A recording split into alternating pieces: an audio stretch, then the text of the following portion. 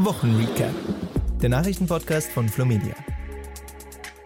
Andrew Tate ist nun auf Facebook und Instagram gesperrt.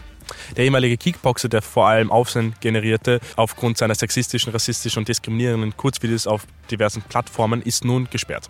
Die Bundespräsidentschaftswahl 2022 steht ja an. Mittlerweile sind über 1,4 Millionen Menschen in Österreich nicht wahlberechtigt. Wenn man das mit Zahlen von vor 20 Jahren vergleicht, waren es damals nur 580.000. Das heißt, wir haben eine Überverdopplung der Nicht-Wahlberechtigten in Österreich. Marco, Pogo, Chef der Bierpartei und bürgerlich als Dominik Vrasny bekannt, hat 6.000 Unterstützungserklärungen gesammelt und darf nun zur Bundespräsidentenwahl antreten. Damit ist er der jüngste Kandidat aller Zeiten bei so einer Wahl mit 35. Auch diese Woche fand wieder ein ORF-Sommergespräch statt. Das zweite Sommergespräch mit Vizekanzler Werner Kogler, Chef von den Grünen. Die wichtigsten Punkte vom Sommergespräch sind: Sideletter in der Regierung ist kein Postenschacher, ein maximales Vorantreiben der EU-Sanktionen gegen Russland und das Amtsgeheimnis soll möglichst schnell abgeschafft werden. Und das war's für diese Woche. Bis zur nächsten Woche. Viel Spaß.